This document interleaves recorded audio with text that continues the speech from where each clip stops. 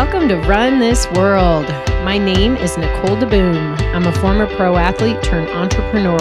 Each week, I'll bring you insights and inspiration from some of the world's greatest visionaries who will help you run your world in ways that you didn't even realize were possible. All in the framework of the amount of time it takes for the average person to run a 5K. That's 36 minutes and 38 seconds, give or take a mile. We often go long, so get ready. Thank you for spending some time with me today. Now let's get this workout started. Hey everyone. I hope you're having a great day. I was recently asked if I would do another Mother's Day episode like last year. By the way, that episode is number 53, entitled So Glad I Changed My Mind from Self-Absorbed Athlete to Mom at 39. So I decided I would. Because why not? It's a great time for reflection. You know, I interview all these incredible people, and some of you listening have been on my show, and you know, everybody has a story, and I learn so much from them, and I rarely spend the time to reflect for myself. So, let me start with this. We are right where we need to be. I want to ponder that phrase for a moment. And I actually stole it. I'm sure it's not new, but I heard it very recently from an incredible woman I interviewed last week, Susie Reinhardt, who is actually going to be my next podcast episode. And you'll learn more about her story and why that applies, but it touched me on a few levels. So I decided I would lead with it. So while you're pondering that this is right where you need to be, I'm going to let you ponder while I share a couple amazing companies that support my podcast because it is growing, and without support, I'm not going to be able to keep it up. So, in light of Mother's Day just around the corner, it is fitting that I talk about my first baby, Skirt Sports. I know that sounds super cheesy, but it is totally true, and hey, I embrace the cheese. So here's the deal. From the moment I conceived the idea of Skirt Sports, the idea to make a brand for women who didn't want to compromise their femininity while they were training and racing, I've been consumed. It's since day one, since moment one. You know, I've raised this brand from infancy, and now she's into her teen years. We're in our 13th year of business. I mean, if it's dog years, then we're in serious trouble. She's like 100 years old. I don't think it's dog years, though. I think we're literally the year we are. So I've got like this rascally, unruly teenager that I'm constantly trying to wrangle. And she's fun and wild and crazy and independent and unpredictable. And at the end of the day, despite all of that, I'm just so proud of what I've built. I really am. You know, and I don't take many moments to really appreciate that. And so I want to share all of it with you. So guess what? We're offering you a discount just because. Just head over to skirtsports.com. Your discount that's going to be good through the month of June is by using the code RTWPodcast15. Stands for, of course, Run This World Podcast 15. You'll get 15% off. So many of you already love and wear our products, but if you're new, here's the deal. We started with fitness skirts. In fact, made the very first running skirt in the market, which I wore in the 2004 Ironman Wisconsin and won the race. But that's a whole different podcast and a different story.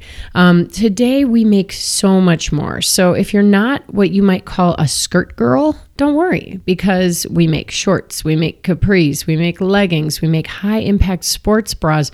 We have a huge range of tops. We just got our tri-kits in and our cycling products. And to top it off, we've got a sale going on right now this week through Mother's Day. So even more incentive to get rolling in Skirt Sports. All right. So as you still continue to ponder that you are right where you need to be, I also want to give a shout out to my sponsor, Health IQ. Their founder realized one day that there had to be a way to get healthy people better rates on life insurance. And then he did what all successful entrepreneurs do. He figured it out. You know, here's the deal. All you have to do is go over to healthiq.com/RTW if you have any interest at all in life insurance. If you don't, big deal, go on. But at least then if you know people who do, who are healthy and fit, pass this on to them. You take their health quiz and someone will reach out to you pretty much immediately. And if you have recent race results of any race, Health IQ agent will just pull them off Athlinks, or you can send in your Strava or other fitness tracker info to prove that you're fit and healthy.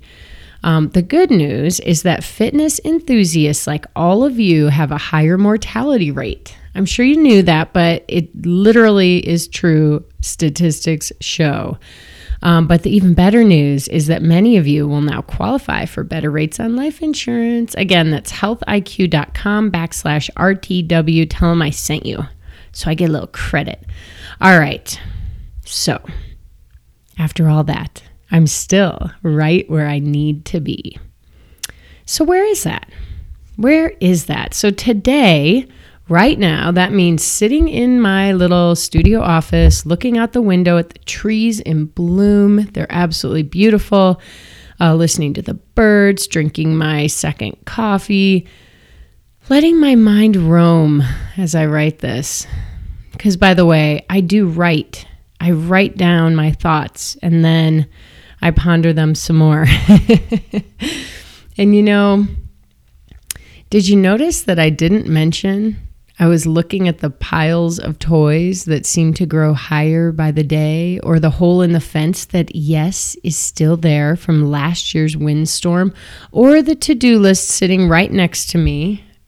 Actually, boom. I just turned that over because that to-do list is not going to serve me right now. So I had trouble sleeping the last few nights for a reason other than Wilder. I've been reading books that I just can't put down. And now reading good books is actually dangerous for addictive personalities like mine, because we start something and we are into it and a natural sleep cycle will come on, when you're like laying in bed and your eyes get heavy and you're like, okay, it's time to go to bed. But when we have this tendency, we push through those natural sleep cycles, and sometimes we can't sleep till the next cycle hits, which is like 2 a.m. So anyway, this is happening to me right now. I'm reading a book called Where'd You Go, Bernadette? And there's this sweet scene where the dad is talking to his daughter about how their life really isn't normal. And he says, have you ever heard that the brain is a discounting mechanism? So basically, your brain discounts certain things as a means for survival. So like, for instance, if your house always smells like a wet cat, people who come over for the first time might be sort of grossed out, but you live there. So you eventually get used to it and your brain discounts the smell. You don't even smell it anymore as a survival mechanism. So I bring this up because I think we may have a tendency towards piles in the DeBoom household, but I've stopped seeing them.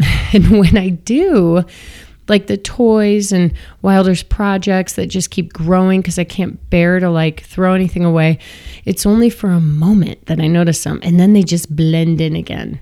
Okay, so wait, one more example just so you can see behind the curtain of the DeBoom household. So our kitchen tile grout has started to come loose. And then one day when this was happening, I had 2 6-year-old girls over and they were playing like Pop Star in the kitchen right by the tile area. And of course, as soon as they noticed that there was loose grout, it was the only place that their little bodies could like gravitate to. They were magnetically drawn there. Even when I said, let's not dance over here, they would just like end up on the spot anyway, kicking the grout around like they couldn't help it. So which to me, actually, that's a whole nother funny phenomenon in itself. But I decided, okay, so I'm going to cover this up. I grabbed a piece of duct tape, but it was not just duct tape, but neon pink duct tape, because in my head, if I put neon pink duct tape on the floor, we would be more likely to fix the grout sooner. But what do you think happened? Yes, the discounting mechanism is strong in the DeBoom household. It's been like, I don't know, 4 or 5 months. I don't even notice the hot pink neon duct tape on the floor. I mean, people who walk in must notice it, but I don't know. No one ever says anything. All right, so back to the point now. Here it is. We're right where we need to be.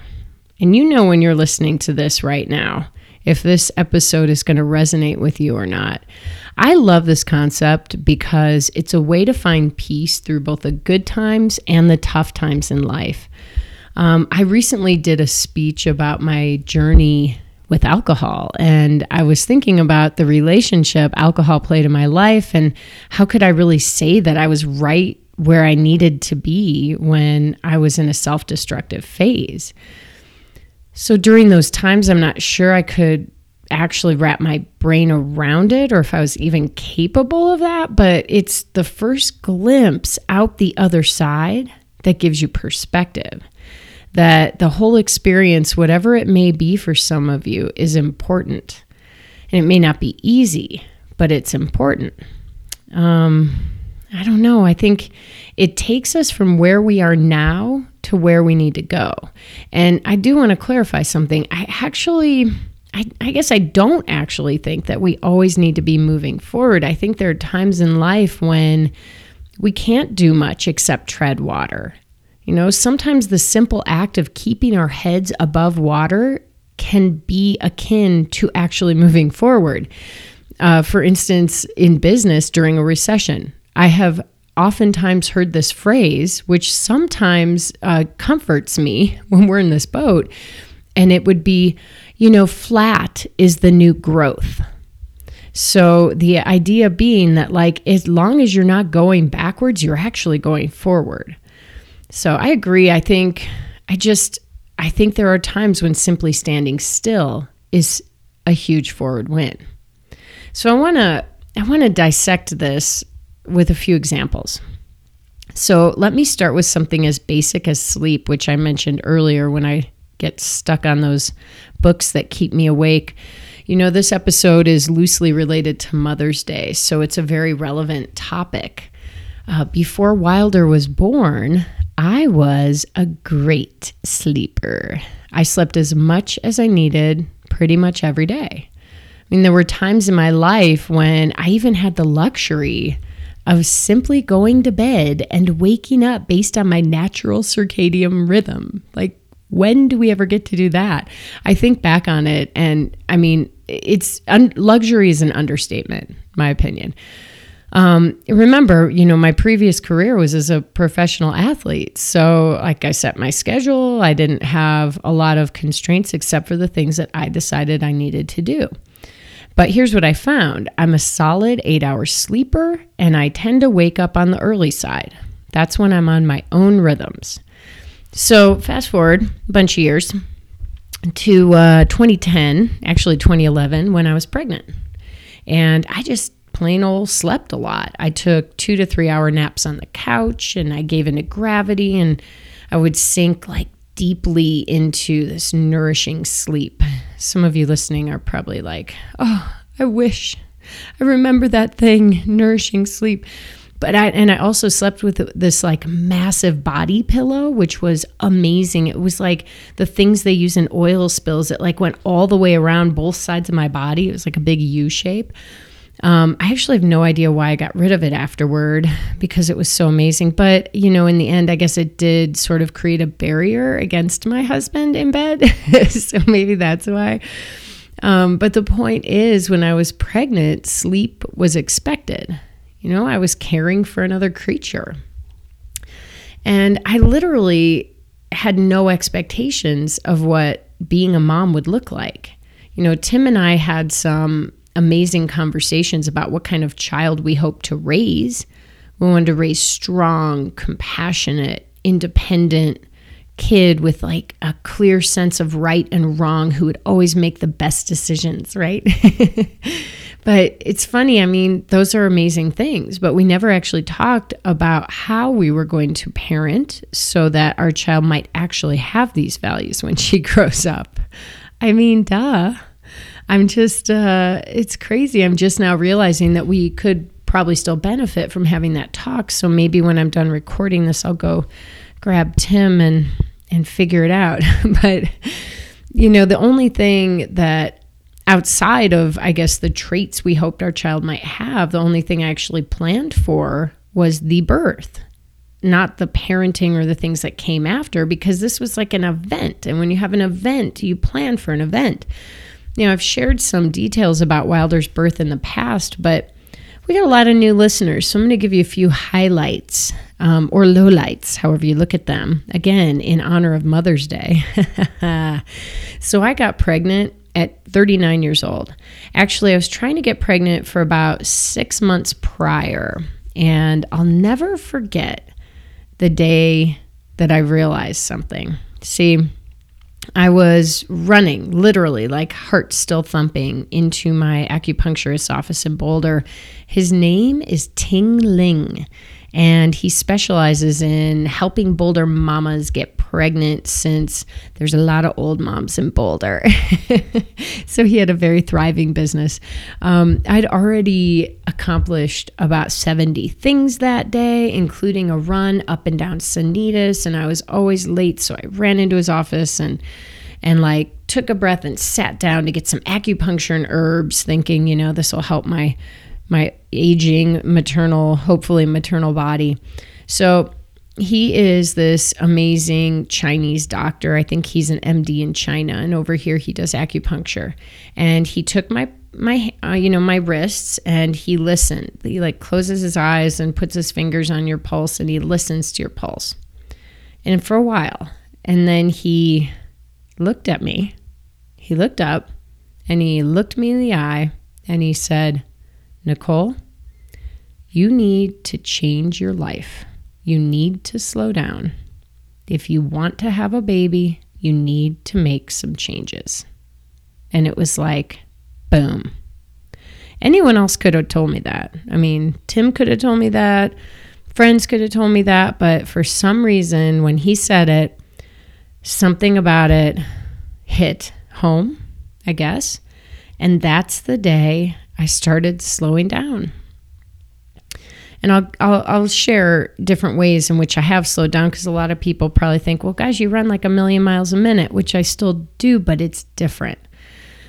Okay, let's talk workouts. So when I got pregnant, I went from 2 workouts every day to 2 workouts only a few days a week.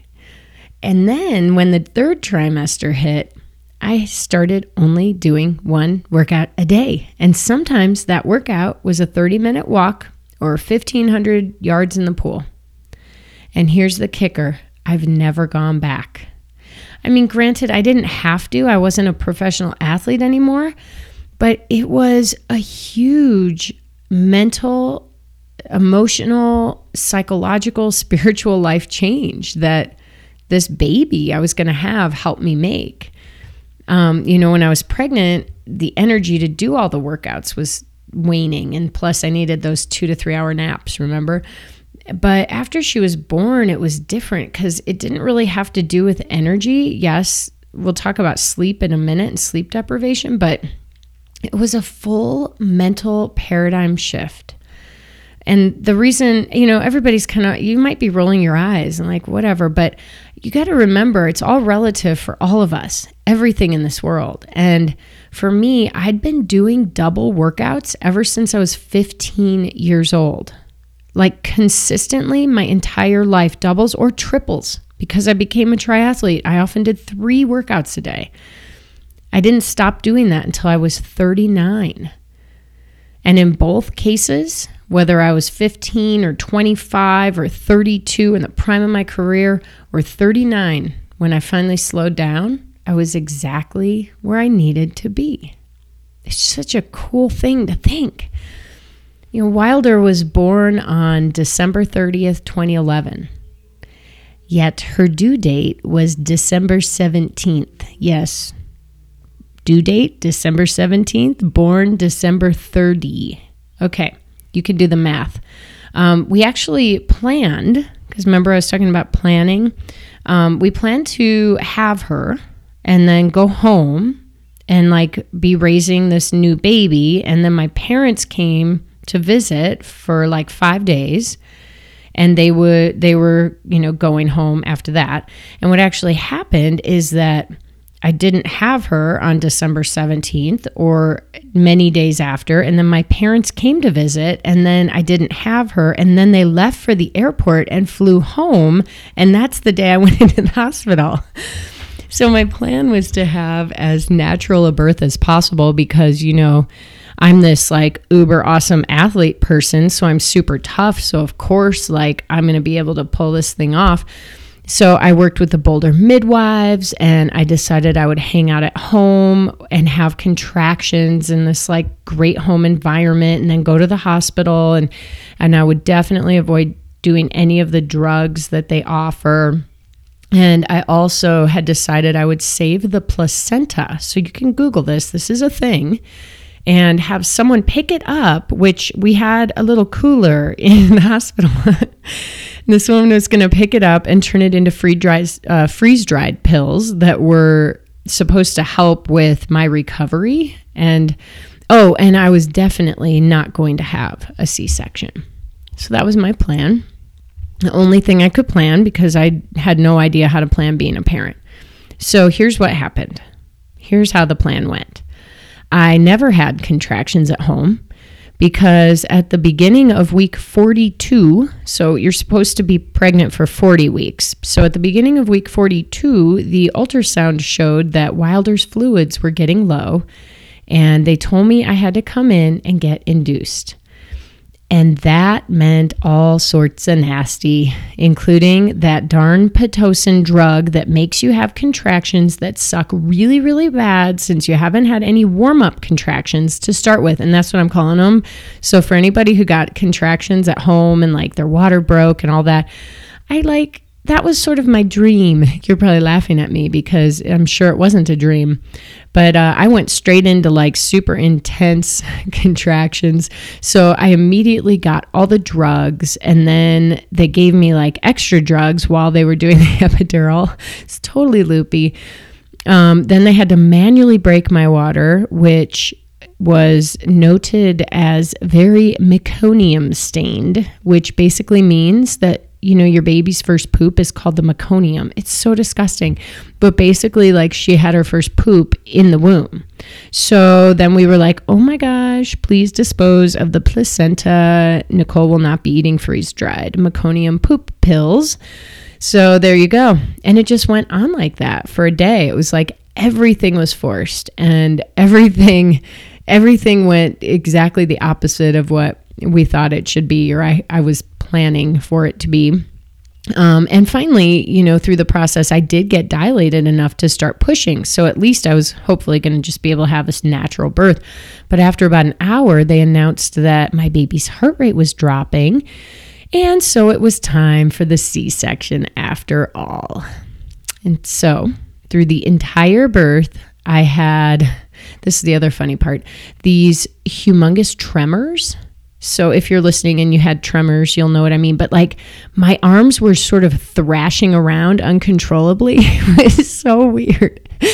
And I'll never forget being wheeled butt first on all fours with a towel over my ass into the birth room. And then when I was laying there and they were going to get started on the C-section, I was thrashing around so much that they just strapped me down, but then I had to throw up. So I was like throwing up on this. It was really awesome. Doesn't that sound amazing? Like most beautiful, wonderful, absolutely experience that, hey, I learned my lesson. Don't plan your birth. Do your birth. Know about what could happen in your birth. Know what the choices or decisions you would make if you could, and then you got to roll with it. But guess what? I was just where I needed to be. And it's a good story, right? Because for me, I guess the part that sucks is that I don't remember a lot of the post-birth. Tim went with the doctors, and our new little baby girl, she was only 6 pounds, 2 ounces, even though she was 2 weeks late, while they were suturing me up. And Wilder was breastfeeding within 10 minutes, which is always amazing to me that they can do that. It just blows my mind, but it's all a fog to me. I don't really remember it. I think I was so drugged. All the drugs I wasn't going to do. But I'm so glad we have some photos because of all the times that I was just where I needed to be, I really would have liked to remember that one more. And here's the deal. Wilder's first night was amazing. This tiny little super cutie, absolutely gorgeous baby slept like a dream. And Tim and I were sort of running on happy hormones and adrenaline. And it was like this partnership and teamwork. And our first night was so great. I thought, wow, we must have gotten a sleeper, because I'd heard that some babies sleep great.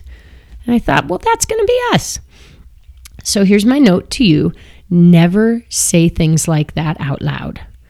It's like when you're riding a bike and you actually say out loud, wow, we have the best tailwind today. And within seconds, literally seconds, it is now a forceful headwind and you are riding home at 8 miles an hour. Like, that is true. Never say, my child is a great sleeper. Even if she starts sleeping great eventually, don't say it out loud. You can think it, but don't say it.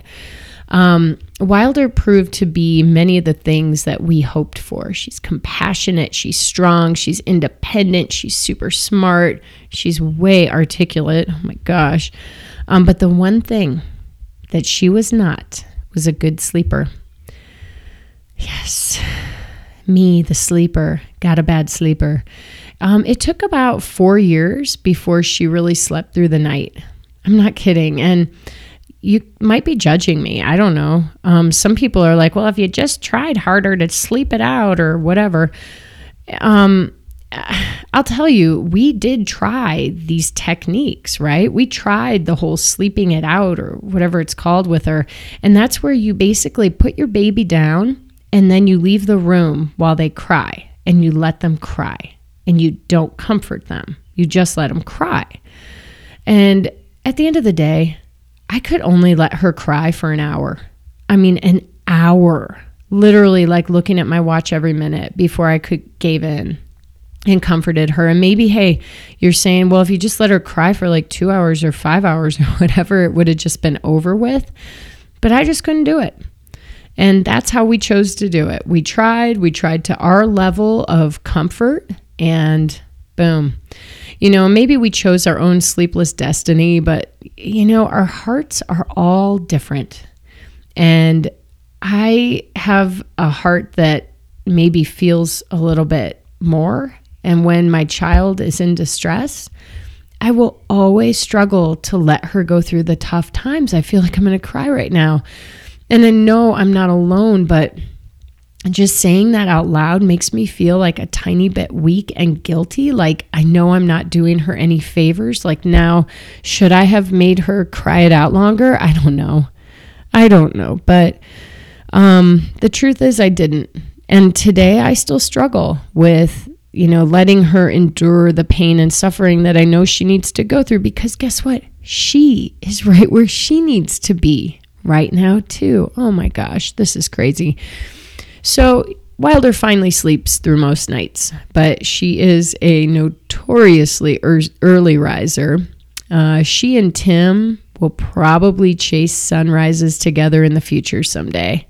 I may join them occasionally, but as long as I get my 8 hours, right? And during those really dark days and nights, I finally found peace in my exhaustion when I would let go of the to-do list and the thing I was going to accomplish when she finally went to bed, and put my consistently busy mind to rest. And when I would finally just let myself dip into the moment, that's always when she actually fell asleep. It's so interesting. It's like she could feel that I was just waiting for her to go to bed so I could go do something. Weird, huh? There were nights when I would literally fall asleep when the clock said 10:12, and then at 10:16 or sometime thereafter, within minutes, I would wake up to a crying baby, that feeling of nausea that always accompanies a shocking wake up out of the first deep drop into sleep. Finally, one day, a year or so later, I surprised myself as I actually said this out loud, literally said this out loud. While Wilder had woken me up and I was feeling nauseous and gross and going, oh my gosh, I don't know how I'm going to function tomorrow. And I finally took a breath and I said in the middle of the night, it's an honor to be your mom. It's an honor to help you find comfort. And I meant it. And when I realized that I meant it, it made me feel again like I was right where I needed to be. You know how they talk about race mantras? I mean, I have them too, words, anything that helps you get through tough stuff. That mantra, it's an honor to be your mom. It's an honor to help you find comfort. This mantra helped me get past myself and to get into the bigger picture and to shut that brain off and to let go. And I have to say that the sleep torture, because by the way, sleep deprivation is actually a well-known torture method. The sleep torture, it made those days when I got 4 straight hours of sleep, it made me feel like I was invincible. I seriously felt like I could do anything on 4 hours of sleep. Now that has since changed, but it's crazy how quickly you adapt until you just about can't handle whatever your situation is anymore, and then things change again. And so let's remind ourselves, this is right where we need to be. You know, I sometimes think about my mom and what she was going through when we were babies. I have one older sister, Michelle. She's 2 years older than me, almost to the day. You know, why don't we ask more about what their lives were like and what our parents' lives are like today? Why don't we interview our parents as if we're going to write their biographies? I mean, they raised us, for crying out loud. And that's a phrase, by the way, that my mom uses. So my mom, Gail Molzon, she's amazing. There are plenty of people out there who have difficult relationships with your parents, and I am not one of them. I love spending time with my mom, and I appreciate the things about her today that as a teenager I probably rolled my eyes at. But as adults, my sister Michelle and I started making time to do girls' trips with my mom. My mom asked us to. And of course we were going to do it. I mean, seriously, why didn't we come up with this idea? Because that's really what it comes down to. The only way you do stuff like this and you keep those connections is you make time. You make time for the things that are important to you, right? And these girls trips are amazing. Every year we go somewhere new. They always revolve around really good food. Workouts for me and Michelle, some sort of shopping, entertainment, talking, laughing. We get massages. We just relax into each other and we talk. And I bring this up because it's become a tradition, and for some reason, traditions are important to me. And when I add the third dimension to all of this and project forward to when I'm 70 and my daughter is 30, I hope that she'll want to do a girls' trip with me. So as I think about that, down the road, what kind of relationship I hope I have with my daughter, I decided to create this thing today called Girl Friday. Because I have this dream that when Wilder is even in high school, she'll choose to do Girl Friday with me because the tradition is so strong. It brings her comfort, makes her happy. So every Friday morning, we go out to breakfast and have girl time. And it's either right now, the Walnut Cafe, Southside. And by the way, the owner of the Walnut Cafe, Dana D, has been on the podcast from drug addict to love addict. She's amazing. Or we go to Moe's Bagels, or often my friend Jillian Lackritz, which by the way, she's episode 80, titled, You Have Everything Inside of You to Get Exactly What You Want in Life. It's a good episode. So, or we go to her house because she's got 2 girls, one of which is Wilder's age, and I hope that those 2 girls will remain friends for a long time. And why do I do this? Because as we walk through each day, we create memories that shape us forever. Some are good, some are difficult, some will comfort us, some will change our directions in life. So that's where I am. As a 46-year-old mom of a 6-year-old with a 73-year-old mom of me, mine, me or mine. And I'm exactly where I need to be. That's all I got for you. I hope you enjoyed it. Thanks for listening today. If you love my podcast, please take a moment to write a review on iTunes and forward this link to someone who needs to hear the podcast today. All right then, everyone, you know what time it is. It's time to get out there and run this world. Have a great workout, and I'll see you next week.